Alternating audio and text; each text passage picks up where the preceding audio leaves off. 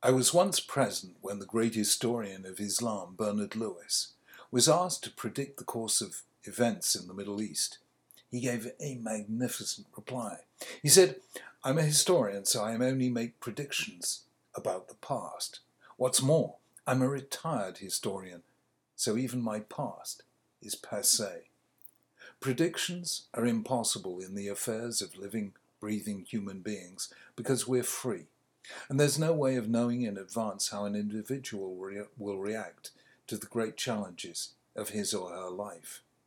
If one thing has seemed clear throughout the last third of Bereshit, it's that Joseph will emerge as the archetypal leader. He's the central character of the story, and his dreams and the shifting circumstances of his fate all point in that direction. The least likely candidate for leadership is Judah, Yehuda, the man who proposed selling Joseph as a slave, whom we next see separated from his brothers, living among the Canaanites, intermarried with them, losing 2 of his sons because of sin, and having sexual relations with a woman he takes to be a prostitute. The chapter in which this is described, chapter 38, begins with the phrase, "At that time Judah went down from among his brothers." The commentators take this to mean moral decline. Yet history turned out otherwise.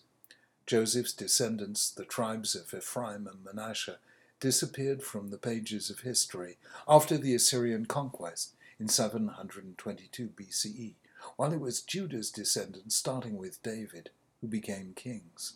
The tribe of Judah survived the Babylonian conquest, and it's Yehuda whose name we bear as a people. We are Yehudim, Jews.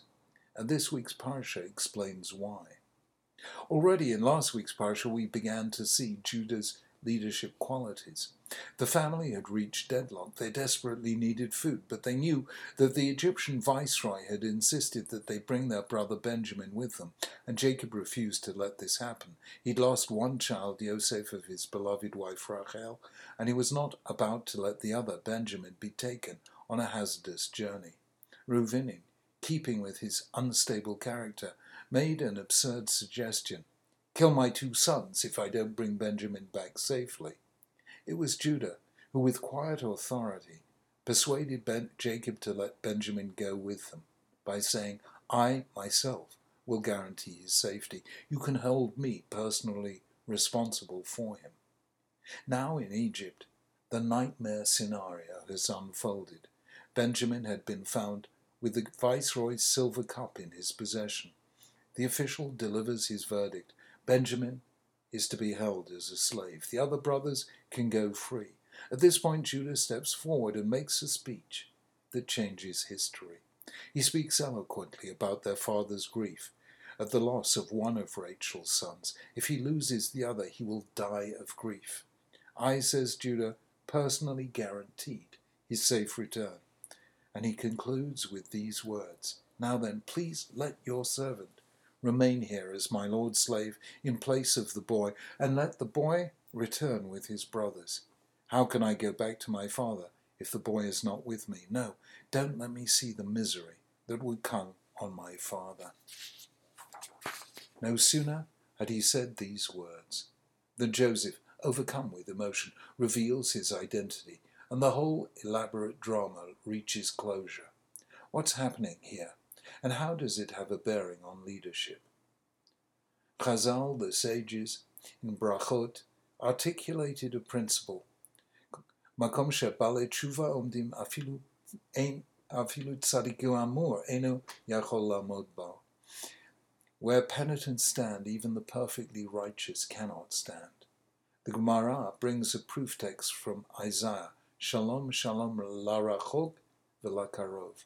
Peace, peace to those far and near, placing the far, meaning the penitent sinner, before the near, the perfectly righteous.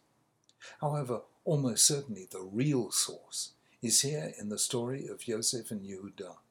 Joseph is known to tradition as Yosef HaTzadik, Joseph the righteous. Judah, as we'll see, is a penitent, a Bal Tshuva.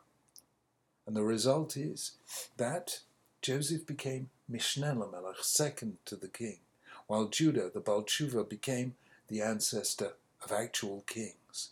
Hence, where penitents stand, penitents meaning here Judah, even the perfectly righteous Joseph, cannot stand. Judah is in fact the first person in the Torah to achieve perfect repentance, what the Rambam calls tshuva gemura, defined by the sages as one who finds himself in a situation where he is able to repeat an earlier sin, but who doesn't do so because now he is a changed person. Don't forget, many years before it was Judah who was responsible for Joseph being sold as a slave. This is what the Torah said. Judah said to his brothers, "Ma betza, what will we gain?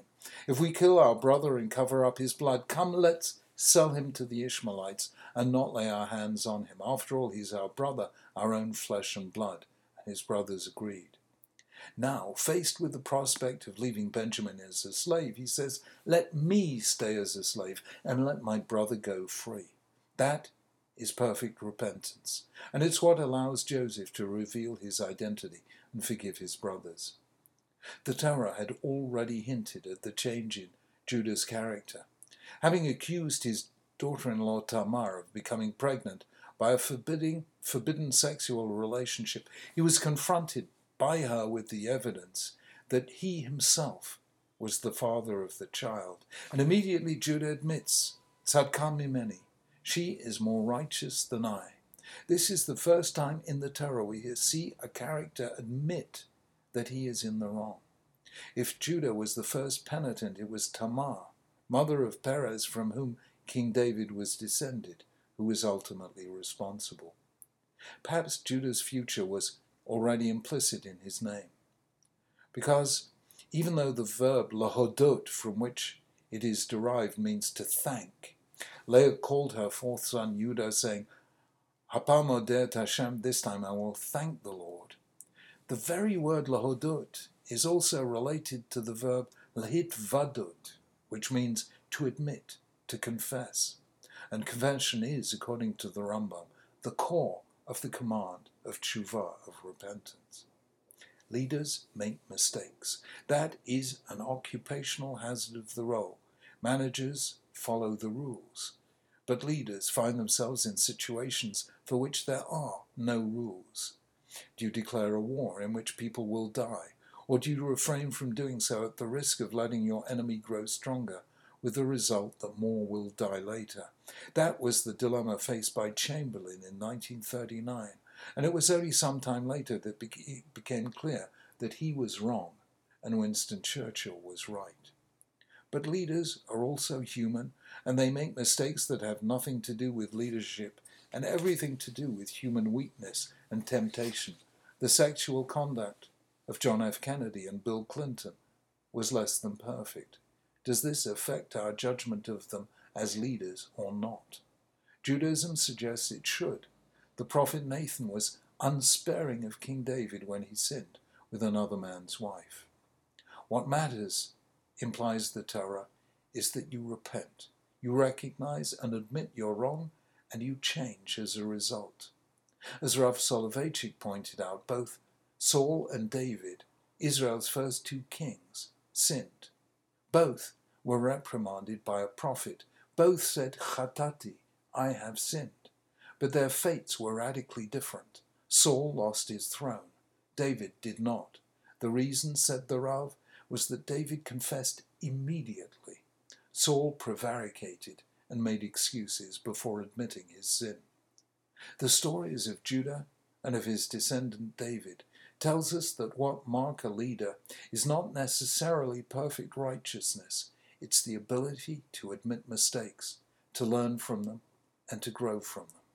The Judah we see at the beginning of the story is not the man we see at the end.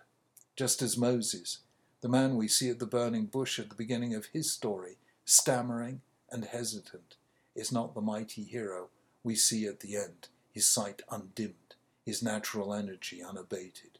A leader is one who, though he may stumble and fall, arises more honest, humble, and courageous than he was before.